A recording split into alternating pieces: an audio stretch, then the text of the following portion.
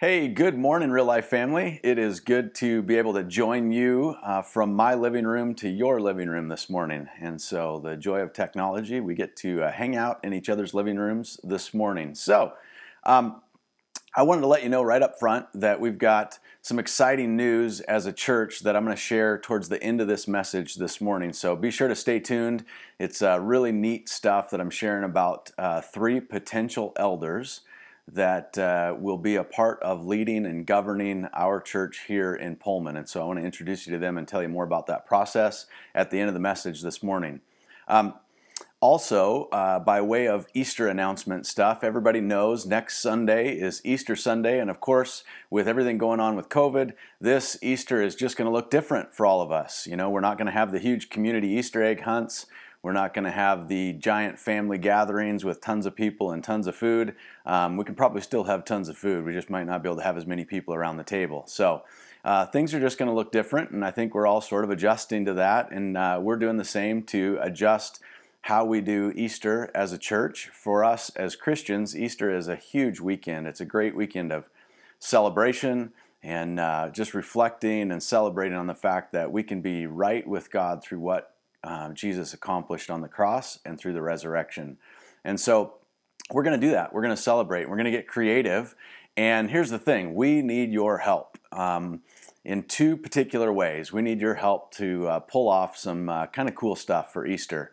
So we're going to do a couple of things. One, we're going to try and get creative and have some fun, blessing some kids and some families and just helping bring some smiles to their face and all that stuff. And yes, we know Easter is not about Easter eggs and it's not about chocolate bunnies and candy and all that stuff. We totally understand that. But the truth is, we also know that blessing a kid, being generous and putting a smile on their face, blessing a family, like those are things that put a smile on God's face. And I think this is a kind of a time where we could all use a few more smiles. So we're going to do something fun to accomplish that. I'll tell you more about it in a second. And then the other thing we're going to do is we're going to try and get your help inviting your friends and family and folks from your neighborhood and your workplaces to join us for Easter service online next Sunday. I'm going to be sharing a message about the good life in Jesus. And a lot of people think that following Christ is a difficult thing, that it's a really hard thing to do, and that the longer you're a Christian, the harder it's going to be, like you're almost signing up for a life of misery, and that is so not an accurate picture of following Jesus. And so we're going to talk about the light burden and easy yoke that it is to follow Jesus, and exactly what did he mean when he talked about those things. So if you're interested, and you know folks that might be interested in hearing about what it would be like to have the good life, the real good life with Christ, please tune in with us next weekend. All right, probably right now, you are all sitting in your homes and you're thinking, man, Thad, those are two great ideas. And I'm wondering how I could help you with those ideas. Well, I'm glad you asked. Here's what we need you to do. We are actually right now have a small team of people putting together bags of Easter eggs, pre-stuffed. This team is super diligent. They're being super safe and clean and sanitary to make sure that everything is going out. They're just being really wise in how we're putting everything together with a small team. And so they're pre-stuffing them with candy. And some of the eggs are going to have tickets in them that will let the kid know that if they get that ticket, they won a prize. And so here's what we're going to do. The team is putting together like small bags of eggs for a small family, a larger bag of eggs for a large family. And then later this week, we are going to have some drive-by pickup times available at our office in Pullman. And so we'll post all that stuff on our social media and send it out as text reminders and email and all that stuff. And here's where we need your help. We need you to be thinking about families that you're going to bless, families that you're going to go and actually set up an Easter egg hunt for them personally in their front yard. And so you may have kids that are friends of your kids that you could swing by, pick up some Easter egg bags, if you're going to do 3, 4, 5 families, and then you just go out, observe the proper social distancing rules and all that stuff, and you actually set up an Easter egg hunt, knock on their door, and then leave. And we'll just bless those families, and then a part of that will be invitations to join us online for service and have some fun, as well as some of those opportunities to maybe win a prize. And so those are some fun things we're going to do to try and help you participate with us in creatively taking some Easter egg fun out to our community. And so be sure to watch for the updates about when and where to pick up the bags of eggs. That's going to be Thursday and Friday later this week, and we'll have all that stuff ready to go. You just drive by, no contact, you pick it all up, and then you just have fun on Saturday setting up some Easter egg hunts for your friends. So that's kind of what we've got going on for Easter. We're excited for that. It's going to be a good time.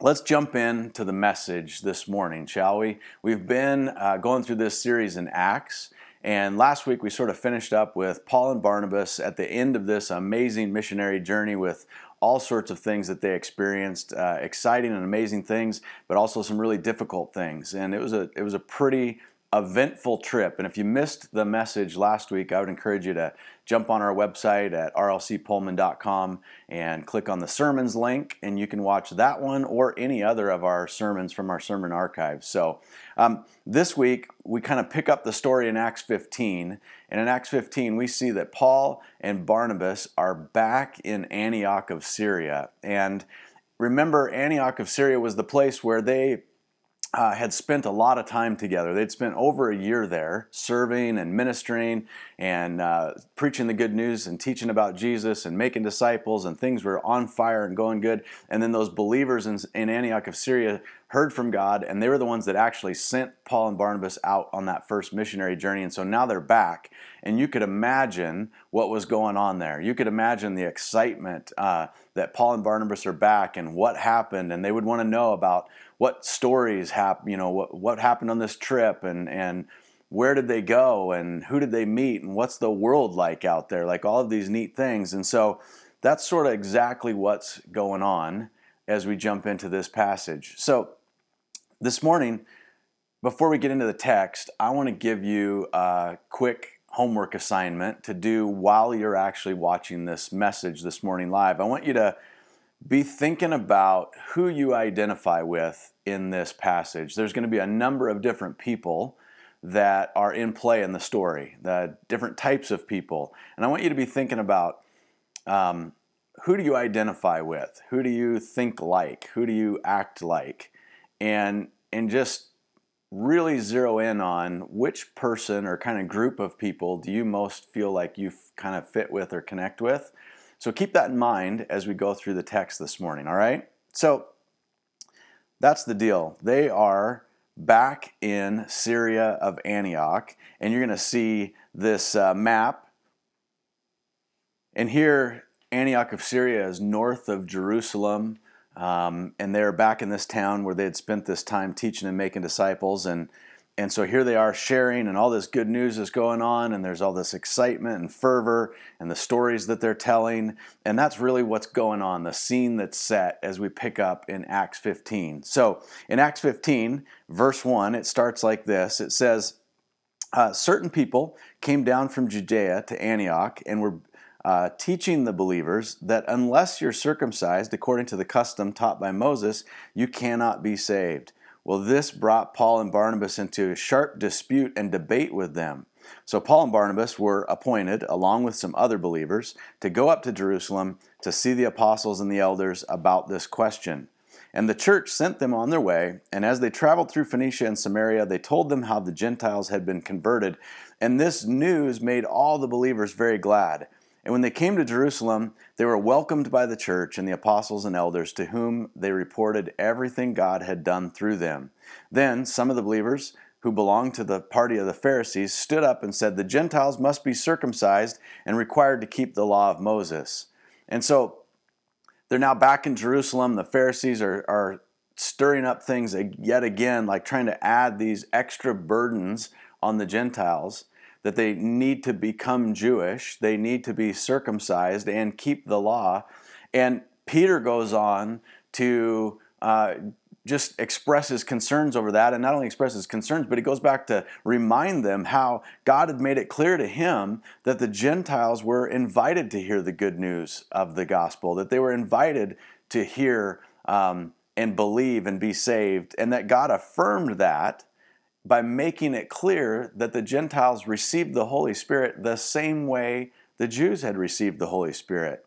And so after a lot of discussion, Peter and the apostles, they make it clear that when it comes right down to it, Jews and Gentiles alike, everyone depends on God's grace to save them through the forgiveness of their sins by belief and faith in Jesus. And so they just really boil it down and say, I mean, when it comes right down to it, don't we all have to have the same faith in the same God and trust by His grace that any of us could be saved, no matter whether we are Jew or Gentile? And so they sort of settle things up, and in the end, they make it really clear that the Gentiles do not need to be circumcised, and they don't need to practice the Jewish laws or tradition. And in verse 19, Peter sort of sums it up like this. He says, "It's my judgment, therefore, that we should not make it difficult for the Gentiles who are turning to God. Instead, we should write to them, telling them to abstain from food polluted by idols, from sexual immorality, and from meat of strangled animals, and from blood. For the law of Moses has been preached in every city from the earliest times, and is read in the synagogues on every Sabbath." And then the apostles and elders with the whole church decided to choose some of their own men and send them to Antioch with Paul and Barnabas. And they chose Judas, who was called Barsabbas, and Silas, men who were leaders among the believers. And that's exactly what they did. They wrote a letter, which is recorded in the rest of Acts chapter 15, and they sent it back with these men. And I think it's interesting that they sent it back with Paul and Barnabas, but they also chose some other men that represented the apostles. So it helped bring credence and credibility to the letter, so that no one could question that it was just Paul and Barnabas like bringing this back on their own accord. Other men came with them to testify to what had happened. And so they go back to Antioch of Syria. They share this letter and this great news that once and for all, the apostles have all agreed and decided that you don't have to become Jewish if you want to put your faith and trust in Jesus, that anyone from any place who puts their faith in Jesus could be saved and receive the free gift of the Holy Spirit. And so they stay there a little bit longer in Antioch teaching and preaching, and eventually they decide to go back to the places that they'd visited on their first missionary journey and to share this letter from the apostles and try and encourage all of those early believers and early churches that they had just started on that last trip around. And so that's kind of the stopping point right there in this text before we're going to kind of take a break and then in a couple of weeks jump back into Acts. But one of the things I want us to kind of just ponder on as we wrap up this part of the message is just how easy it seems to be for people to add on things to new believers, for people to kind of add extra rules, add extra sort of man-made guidelines. When people are new in the faith or thinking about putting their faith in Jesus and they're contemplating whether or not God is real, it feels like it's so easy for some of us to sort of add on extra things like, well, they need to do this, or they need to say these types of things, or behave this certain way, or they need to act like this, or they need to not do some of the things that they were doing. And while all of that may have, it may come from good intentions because we care about them and we want to see fruit and change and all that, the truth is that's not the gospel that Paul and Barnabas preached. The gospel that Paul and Barnabas preached and then eventually went to Jerusalem and fought for, that God made clear to Peter, is that God is a God for everyone, and through faith in Christ alone, you can receive forgiveness of your sins and you can receive the free gift of the Holy Spirit. And then it's Christ in us that does the transformation, the work of changing us from the inside out as we learn to make Him Lord and depend on Him. And so I would just encourage us that as we have people that we're praying for and care about that are coming to faith in Christ, and as we know new believers or people that are young in their faith, let's be cautious to not look at them and like the Pharisees of the day, kind of stand up and say, hey, but they need to do all these other things too. And so let's just be cautious of just encouraging people to really learn to trust and follow Jesus personally. And let's spend our time helping them learn to do that day by day. All right? Well, we're going to kind of switch gears here and talk a little bit about some exciting things happening in our church. And one of the things that's going on is we are in the process, as many of you know, of becoming an independent, local, elder-governed church here in Pullman. And so as a part of that process, we have been training up and preparing some men that we feel are called to be elders. And so it's been a long process over the last 8 or 9 months. We've been going through training and preparing them on what it looks like to be an elder and how to lead and govern in the specific areas of governance. And we've worked through all of those things with the help of other elders from Post Falls and from our existing church here, Real Life on the Palouse. And so it's been a really great process, and we've grown and really come to appreciate these men that we're going to introduce you to here in this service. And so we have 3 men that myself, Roger Miller, and John Gibbons are our current elders in the Pullman Church, and we feel that the men that I'm going to introduce you to are biblically qualified to be elders. We feel like they are called by God to this role, and we feel like they have outstanding wives supporting them and encouraging them in the role that they feel called to. And the wives all have agreed that they do really feel like with their husband that this is a role that their husband is called to. And so the men that we're talking about are Ron Little and his wife Judy, and Michael Kane, and he is married to Brenda Kane, and then also Gary Hopkins and his wife Judy. And so you'll be seeing their pictures coming up on screen behind me and all that good stuff, and they're just amazing, awesome people. And I want to make sure that you know what they look like, so as you see them, you can congratulate them. And right now we're in a weird time where we can't go walk into the lobby afterwards and say hi to these guys, but most of you, I think, know these men or have met them or their wives. They've been an integral part of our church for a long time. And so here's what's next. These men have gone through extensive training, and we're going to ask that all of you take the next couple of weeks to pray for these men and to pray for God to make it clear that these are our guys. And if they're not for any reason, to make that clear as well. And so along those lines, what we do is this, is now that you know who they are and that we feel like they are the right men that are called and should be appointed as elders of our church, we're asking you to do this. We're asking you to let us know if there is any reason you can think of that is a biblical reason that any one of these men is not qualified to be an elder. We would like you to share that with us. You can shoot an email in. You can give a phone call. We're just going to tell you right up front that if it's anonymous, we won't even look at it. We won't even read it. There's no cowardly comments. If you know of a biblical reason why one of these men isn't qualified, then please tell us. We feel like we have spent a huge amount of time with them and understand who they are and what they're about. But if for some reason there is something, please let us know. And we'll walk that out if it happens. And then what happens next is after a couple of weeks, as we pray and seek the Lord on this, then when we get together in a couple of weeks, what we'll do is we will be appointing these 3 men as elders of our church here in Pullman. And so normally what we would do is we would have them on stage, and all of our current elders would gather around them. We would lay hands on them, and we would pray for them, and we would appoint them as elders to govern and help oversee and shepherd our church here in Pullman. Under the circumstances with the COVID concerns, we're just going to get creative on how we lay hands on them and pray for them. And so we'll work on putting some videos together of doing that in appropriate ways and share those videos in a couple of weeks, since we can't all be in the same room on stage.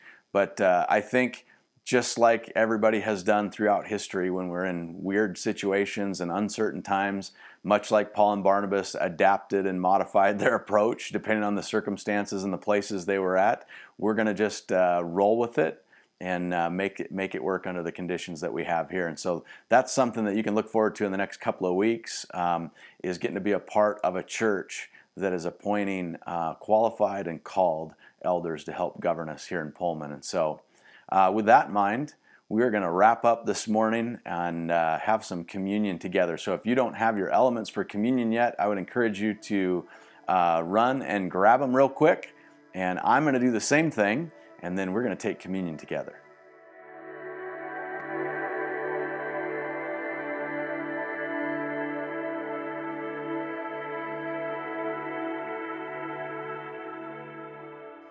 So every week at Real Life, we take communion together, and we remind people that we have what we call an open table when it comes to communion. That means that you don't have to be a member here of our church. You don't have to sign some special agreement to take communion with us.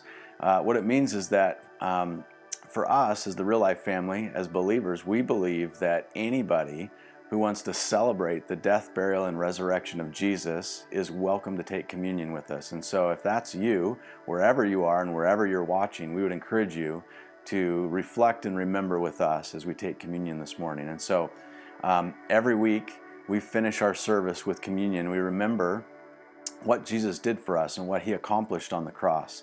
We remember that we can have a right relationship with God because of the sacrifice Jesus made for us. And we remember that we can have forgiveness for our sins because of His shed blood.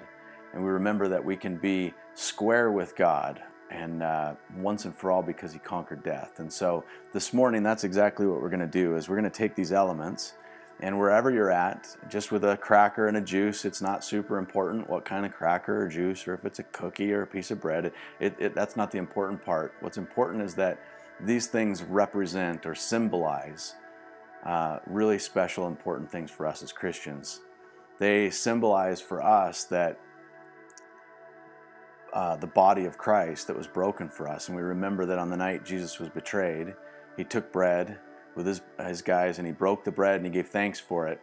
And then He told them to, as often as they get together, just like us, as often as we gather together, let's take this and remember His body broken for us.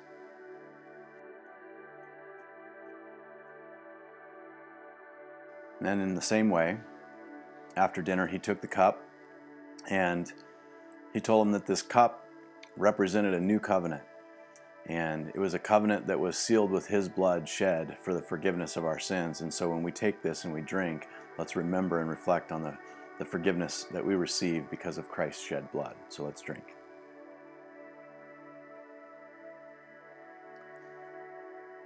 If you would, bow your heads with me and close your eyes, and let's just kind of have a moment of prayer as we wrap up this morning. God, we love You. You are such a good God, and we are so grateful for Your Son. God, during these times, especially as we approach Easter, may You reveal Your Son to each of us deeper and just more profound ways, Lord, that we would just come to follow You more and depend on You more and learn more about You and just grow more in likeness to You than ever before. We pray all this in Jesus' name. Amen. Hey, as we get ready to head as we get ready to head off of the couch into the living room, on to the next thing, let's not forget to be thinking about who we're going to invite to Easter service this next weekend to join us online, set up watch parties, and let's not forget to swing by the office later this week and pick up your Easter egg kits and have some fun. Take lots of pictures, post it all over social media, share it.